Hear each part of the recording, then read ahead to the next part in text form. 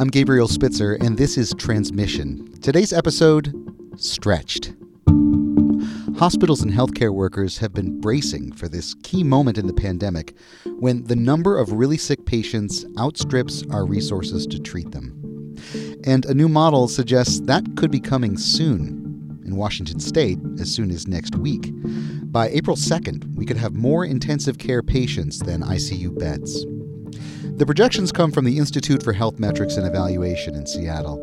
And as we turn our attention to how a health system stretched to the limit will cope with the surge in COVID-19 patients, this new analysis offers some reasons for both hope and concern. We caught up with Dr. Christopher Murray, director of the Institute.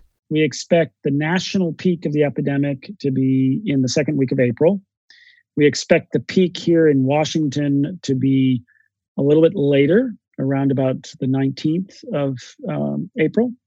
And then it will start to decline, but we will continue to have cases and deaths right through May. So is that pretty good evidence that we can expect fairly stringent measures around social distancing to continue through summertime? Well, it's very hard to imagine that anybody's going to stop social distancing measures when things are getting worse. And I think the big question comes, will social distancing measures stay in place once we hit the peak and things start to improve? The problem there is if they take away social distancing measures, then we'll go back to community-wide transmission, and the curve will sort of be the seesaw, which clearly we don't want. And so for people who can't see the visualization, I mean, a part of what you have are curves and lines representing capacity and projected need. And if you look at the intensive care beds, it looks like those lines cross, meaning that the need for ICU beds exceeds the capacity in Washington as early as next week. There's going to be demand above licensed capacity. And then one of the other challenges here of trying to scale up the potential excess ICU demand is just the human resources required to support those. Even if we can get the physical beds and the ventilators, finding ICU nurses, for example, is a big issue. Particularly if they start getting sick. Yes. And that comes back to the whole issue of personal protective equipment. So in terms of the beds, ICU beds, ventilators, how does Washington state stack up against the rest of the country? Well, because we seem to have a slower growing epidemic, and that might be because of early behavioral change. The trajectory of the epidemic here is on a slower curve than New York or Georgia or Louisiana, where they're shooting up. And so I think in some ways, having that slower growth, later peak puts us in a better position than a place like Louisiana, where they're going to be way over capacity, multiples over ICU capacity, in a much worse, at least in the current trajectory, than we will be. Even so, the Institute's modeling suggests that Washington could have more than 1,400 deaths by summer. Nationwide, it could be more than 80,000, though both of those numbers have a range of uncertainty around them. Now, if you heard about another recent model last week from British researchers at Imperial College, these new mortality numbers actually sound pretty low. That earlier study projected as many as 1 to 2 million deaths nationwide. Murray says his analysis is pretty different. It assumes strict social distancing stays in place for a while, for one, and it plugs in a lot of real-world data that the earlier model didn't have. But there's a big caveat, too. That British model predicted a whole second surge in the fall, something Murray's study does not account for. Yes, and in fact, one of their models showed almost all the mortalities in the fall.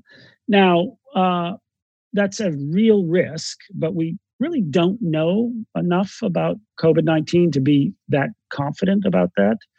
And the reason I say that is if you go back to SARS-1, we also at the time had models that told us there would be a huge second wave because in the first wave, only a very small fraction got infected. The second wave never came, and we never really knew why. Now, that's no reason to be complacent. It just says the future is hard to be sure about. So protecting from future reinfection will be a very big issue And that'll be a lot of where the effort will need to go.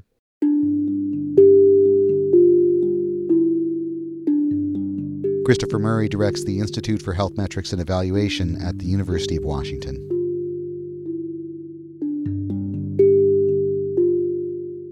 Even if Washington's capacity crunch isn't as bad as some other states, it'll still be a huge strain on hospitals. Will Stone is with the NPR Science Desk, and he's a contributor to KNKX. He's been checking in with local hospitals, and he gives us a sense of what the looming surge feels like there.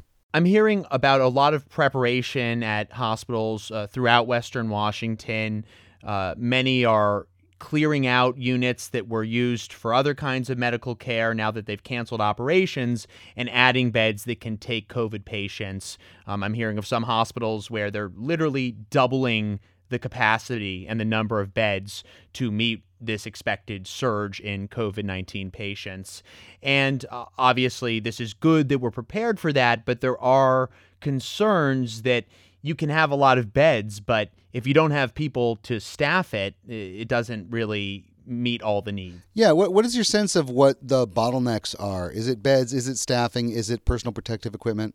I think all three, but at the moment, the personal protective equipment and then, of course, how that links in with the staffing are key concerns. Already we're hearing about healthcare workers, nurses, even some doctors getting sick. And this is still early days. We haven't hit this surge yet. And they're doing their best to use the PPE, but we all know that that is in short supply, that a lot of hospitals are having to put in place new protocols that would not be normal in any other circumstance, like reusing masks, reusing gloves. If there aren't enough protective equipment, then you start to lose staff. And I do hear from nurses who say that they already feel the strain on staffing, and that's just very concerning because we know there's a lot more to come. Are you getting a sense of individual facilities that are either in better or worse shape as far as preparation for the surge? It definitely appears that Harborview and the UW system has been very forward-thinking on this, that they are not at capacity yet. They also have lots of residents who can chip in and help, who they will be most likely asking to come into the ERs and the ICUs, and this would be even residents who maybe aren't trained in those areas, but in other specialties. They'll bring them onto the floor to work with these patients. I have heard some concerns from nurses who work at Swedish and say that already hospital staffing was an issue there even before COVID-19 came here. And there's just a lot of anxiety that we won't have the hands on deck to be able to tend to these patients. And it's important for people to know that these COVID-19 patients, when they get quite sick, they require a lot of care. I mean, sometimes one-to-one care. And you've mentioned anxiety. What exactly are people telling you about how they're feeling? I think it varies depending on who you talk to. A lot of these nurses, especially if they work in the ER, they are prepared for stressful situations. They went into this line of work because they handle those situations well. But I would say even a nurse I spoke to who had actually gone to Africa about 5 years ago and worked on Ebola there, and now she works in Bellingham, Washington. She says, I had better personal protective equipment when I was in Africa than I do now at the hospital. And she also talks to nurses in the hospital with her and tells them it's okay if you're scared, and it's okay, frankly, if you don't want to come to work because you didn't sign up to work in this kind of very dangerous situation where you don't have the proper gear. People are kind of shocked that they're in a situation where they aren't able to stay 100% safe. I mean, we've seen some near worst case scenarios in other parts of the world when it comes to healthcare capacity and the hospitals being overwhelmed, places like northern Italy. And I've heard that invoked a bunch of times, like, that could be us. Are we getting a sense yet about how likely we are to hit, a real catastrophe when it comes to that stuff? Or does it seem like there's a pretty good chance that we'll be able to meet the moment? Certainly, even a week ago, we were taking the approach that we could be the next northern Italy with just huge influx of patients all at once and having to ration care. all of that planning is still going on.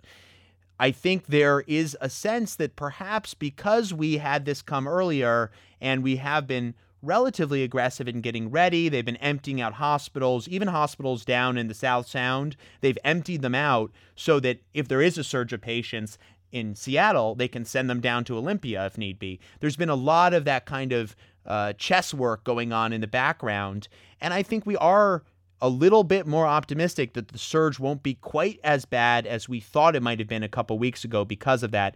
But of course, it's just too early to tell because we haven't seen the full impact of the social distancing measures that we put in place. Well, we appreciate your reporting on it, Will. Thank you very much. Thank you, Gabe. Will Stone of NPR's Science Desk and a KNKX contributor.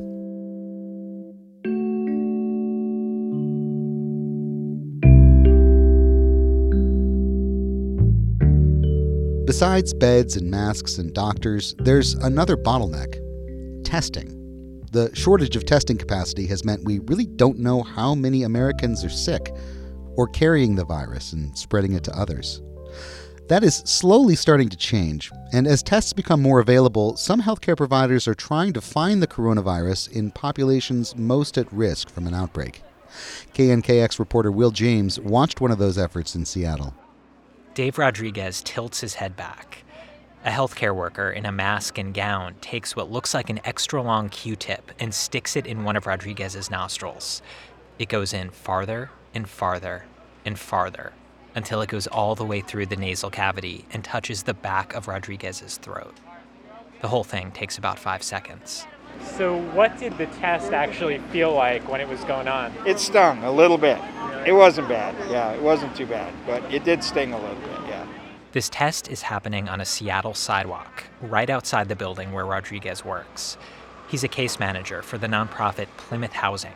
He helps oversee 31 residents who used to be homeless and now live here, but still need a lot of help with everyday life. So what made you want to get tested today? There's a chance, given some of the symptoms, that my life partner and her son may have been infected. And so between that and the fact that I have a slight tickle in the back of my throat and have been having sort of hot flashes for a couple of days, she said she'd go ahead and test me. What made you want to be sure of whether or not you had the virus? Well, I work with folks who rely on me to be here and be healthy for them. So I just want to make sure I'm healthy. This is the first outing of a mobile testing clinic meant to detect COVID-19 in some of Seattle's most vulnerable residents and the people who work with them. It's run by a Seattle hospital, Swedish Medical Center, out of a van that used to be a mobile mammogram clinic. The words Swedish Breast Care Express are still emblazoned on the side. How do you feel now that you've been tested? Well, it'll be interesting to find out whether or not I've been exposed. I mean, I hope that it comes back negative, but it's sort of nice to know that I can find out. Rodriguez is told he'll get results in 4 to 5 days. With the test over, he puts a face mask over his nose and mouth and starts shepherding some of his residents through the same process. The reason all this testing is going on here is that Plymouth houses many of Seattle's most vulnerable people. So I'm Paul Lambros. I'm the CEO of Plymouth Housing. We at Plymouth house over 1,000 folks that have come out of homelessness, and a lot of them with physical, mental health, behavioral challenges. And so we thought if this gets bad, it's really going to affect our tenant population. Part of that is because a lot of those tenants live in buildings where social distancing isn't realistic. People have a unit. They may have a microwave or fridge in their room, some little kitchenette, but a lot of them are sharing common bathrooms and common kitchens. So yes, in this building we're in front of today, and why Swedish is out here is because it's a building that we're concerned about. Another concern is that a lot of Plymouth residents have COPD, diabetes, hepatitis, HIV, conditions that put them at risk for the worst complications from COVID-19. But not many of the people lined up on the sidewalk actually end up getting that swab up the nose. It's a pretty high bar to get tested for the coronavirus. Can you just say who you are? Yep, Dr. Michelle Arnold, and I'm the Executive Medical Director of Swedish Rehabilitation and Performance Medicine.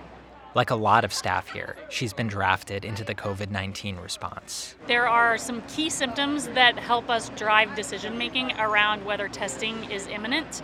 Majority of those are around fever, anything greater than 100.4, acute, uncontrollable, severe cough, and shortness of breath.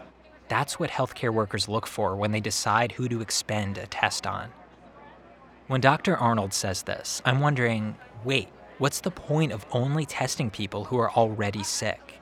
If you're sick, you're supposed to be staying away from other people. But there's more and more evidence that people who feel healthy are unknowingly spreading the coronavirus. Aren't those the people we should be looking for? So that's a great question. We're pretty convinced as well that there is the potential to spread viral particles before showing symptoms. So the most important things that we can do here in Washington State, wash our hands, don't touch our faces, and making sure surfaces in your immediate vicinity that are touched commonly are appropriately disinfected. In other words, we don't know who's carrying the coronavirus, so we all have to act as if we are. What made you want to get tested today? Well, I figured I better because I got COPD. And I go, well, I better play it safe. Curtis Martin lives in a different Plymouth housing building. His social worker drove him here to get tested because COPD is a respiratory illness that puts him at risk. Martin sits down in a folding chair. A healthcare worker puts a stethoscope to Martin's back and listens for a crackling sound that could indicate COVID-19 in his lungs. Then the healthcare worker slips a monitor on Martin's finger to check his blood oxygen level. It's 96, within the normal range. Martin has no fever. He's told he's not sick. There's no reason to test for COVID-19. He gets up, steps aside, away from people bustling on the sidewalk waiting to get tested. As someone with COPD, how do you feel about the whole virus? I'm a little nervous about it because I'm like one of them people that are 80 years old and they're croaking once they get the thing. They say you got underlying issues and it settles in your lungs. And COPD's a lung thing. I'm going, oh boy. When I answer my door, I go, just step back a little bit.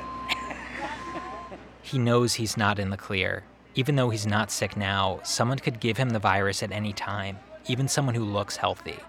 He wishes more of his neighbors got tested. I couldn't believe out of our building, only 2 of us showed up. And I'm going, what a bunch of clowns. I go get tested. Why do you think only 2 of you showed up? I do not know. I figured the whole building should have showed up. I mean, just to play it safe, I'd have booted everybody out of the building. Go get your ass down there. Swedish ended up testing a few dozen people at this building. The next day, they headed to one of Seattle's busiest homeless shelters, the Downtown Emergency Service Center. Daniel Malone is the executive director. He's been bracing for an outbreak in the homeless population and says he's surprised there hasn't been a sign of one yet. He says maybe that's luck, or maybe it just hasn't been caught in the testing. The mobile clinic ends up testing 18 of his shelter residents and staff for COVID-19. But again, only people with symptoms were tested. I called Malone afterward. So they were really only testing people who were sick. I wonder how you feel about that, because at this point we know now that people are carrying the disease without any symptoms. So yeah, are you concerned about that at all? Yeah, totally. It's entirely inadequate. The whole testing regime nationwide is inadequate. Yeah, it just feels like we're sitting ducks here where we've got people who have symptoms and other people who don't have symptoms but might already carry the virus, and it's impossible to know, when we're going to get out of that dynamic. Malone's hope is that he can find a way to move all of his shelter residents to hotel and motel rooms where they can be isolated, and it won't matter whether they've been tested or not.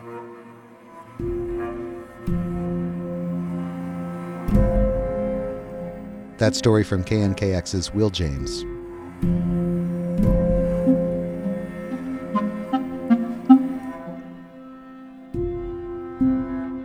We heard earlier that one of the ways hospitals are preparing for the surge in COVID-19 patients is by clearing the place out as much as possible, delaying things like elective surgeries. But those measures have costs too. Elective procedures aren't just facelifts and wart removals. For Alison Krupnick, it meant postponing her cancer surgery. KNKX's Jennifer Wing checked in with her as the situation developed over a couple of weeks and found it's been an emotional roller coaster. Before everyone in Washington state was ordered to stay in their homes, except for going out to get medicine, groceries, or exercise, I met up with Alison Krupnick at her place in Ballard. She was coming off of a really busy couple of days. She and her husband were in the process of figuring out how to bring their 2 daughters home from college. One goes to school in Los Angeles. The other is abroad in Oxford, England. So there've just been a lot of logistics, college boxes, airline reservations, work things. On the home front, the family's beloved tabby cat named Cheeto is in the process of dying from kidney failure. The cat hasn't eaten for days, and he's also not drinking. I mean, we know how it ends, so I think we feel like let him go gently. Yeah. Boy, that's not easy. Cheeto's condition is stressing out his buddy, an adorable little black dog, a Havanese named Kobe. My dog and my cat are really close. We call them the brothers, and so he's been keeping a little vigil. And on top of all of this, Alison was recently diagnosed with early-stage cervical cancer. She had a small tumor removed. Before COVID-19, she was scheduled to have surgery to have a robotic hysterectomy, a fairly simple procedure to take out any possible remaining cancer to make sure it doesn't spread. A few weeks ago, Alison got a call confirming that her surgery was still on for the following Monday. And then on Friday, I was out doing some work, and I got a call from my doctor's office saying it's been canceled.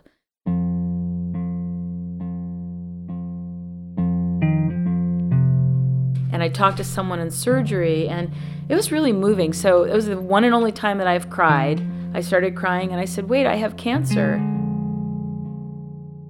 At one point, I talked to one of the surgery scheduling nurses. I'm not sure what his position was, and he was really upset. And he said, we've been told, urgent and emergency cases only. Your case feels urgent to me. Let me check in with my supervisor. Then he called me back and he said, my heart just hurts for you, but, this is what we're being told. Again, Alison's cancer is in a very early stage. I did communicate with my doctor yesterday, who, both reassured me that I have time to play with and also, reiterated the sobering reality that we see in the newspapers every day, that our hospital systems are strained, overburdened. There are people in much worse straits than I am who are also having their procedures deferred, and it's a wait-and-see game. Guidelines on how to support hospitals dealing with the surge of COVID-19 patients are laid out in a recent article put out by the Journal of the National Comprehensive Cancer Care Network. Members of the network include the Seattle Cancer Care Alliance, UW Medicine, and Fred Hutchinson Cancer Research Center.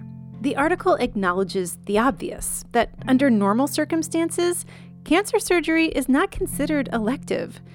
The article says that patients currently undergoing treatment for malignant tumors should continue with their care. But the doctors who wrote the piece also go on to say this. Beyond the care of the individual patient, oncology clinicians will face the heavy reality of rationing care. As the pandemic progresses, there will come a point when channeling a large amount of resources for an individual patient will be in direct conflict with the greater social good. The article cites a recent study from Wuhan, China, that followed a small group of cancer patients there. It says out of 32 cancer patients who were seriously ill with COVID-19 and who required mechanical ventilation, only 1 survived. Alison has been reassured that time is on her side. She's been told that she has months, if not a year. But she does worry about her cancer getting worse as she waits to hear when she'll have surgery. I was going to have a simple procedure with a pretty simple recovery and, some hope that I was then done with this cancer. It does make me nervous that if I have to wait too long, and I don't know what too long really is, then maybe the surgery and the treatment that I'll need will have to be more complex and involve greater hardship on my body and greater recuperation. So that's something that I worry about. About a week has passed since Allison and I chatted in her living room with her dog, Kobe, nearby. I checked in with her remotely 2 days ago. Both of her daughters are home. Cheeto, the family's beloved tabby cat, has died. Overall, Allison is doing okay, but COVID-19 is starting to hit closer to home. Today was the first day that someone I knew was diagnosed or announced that they were diagnosed. I mean, that's going to happen to all of us. Right before that, I had read that the celebrity chef that I like had died. And so I was upset about that. Then I got the news that a former Foreign Service colleague of mine has been diagnosed. And I just was so sad. Allison is now a cheerleader for social distancing in pursuit of flattening the curve. The one clear path that I see, that I think, experts see, to giving us a chance to get a handle on this and free up the resources that are needed for our hospitals to treat not just the COVID-19 patients, but others as well.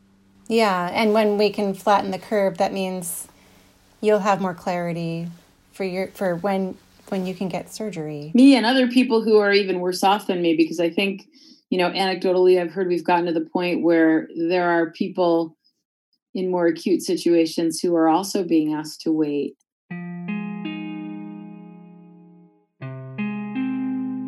Yesterday, I got a text from Allison that said this: "Just got word, surgery is back on." So, out of the blue today, when I was right in the throes of lots of busyness through work, I got a call from my doctor's surgery scheduler saying, "Hey, guess what? We have a possibility of 2 surgery dates for you. Which one would you like?" I'm very happy for you, Allison. Yeah, let's hope I don't get coronavirus between now and then. There's that possibility, right? You need to stay inside. I know. And not. My husband just gave me a talking to, and he said, Her surgery is scheduled for April 8th. At this point, it's not completely clear why it's moving forward, but for now, it's on the books. Allison is relieved and grateful that her doctor is making this happen. The procedure is not taking place at Swedish Medical Center as originally planned. Allison is going to be operated on at Evergreen Hospital, a facility that has cared for the bulk of the region's COVID-19 cases. She feels a little bit like she's walking into the lion's den, but she trusts her doctor. She's trusting the system.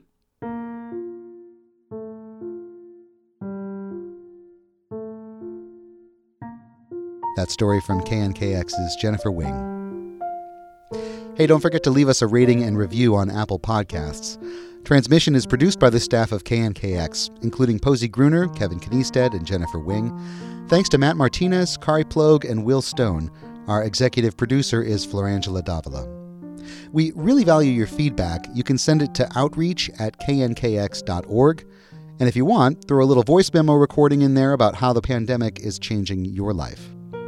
I'm Gabriel Spitzer. Catch you next time on Transmission.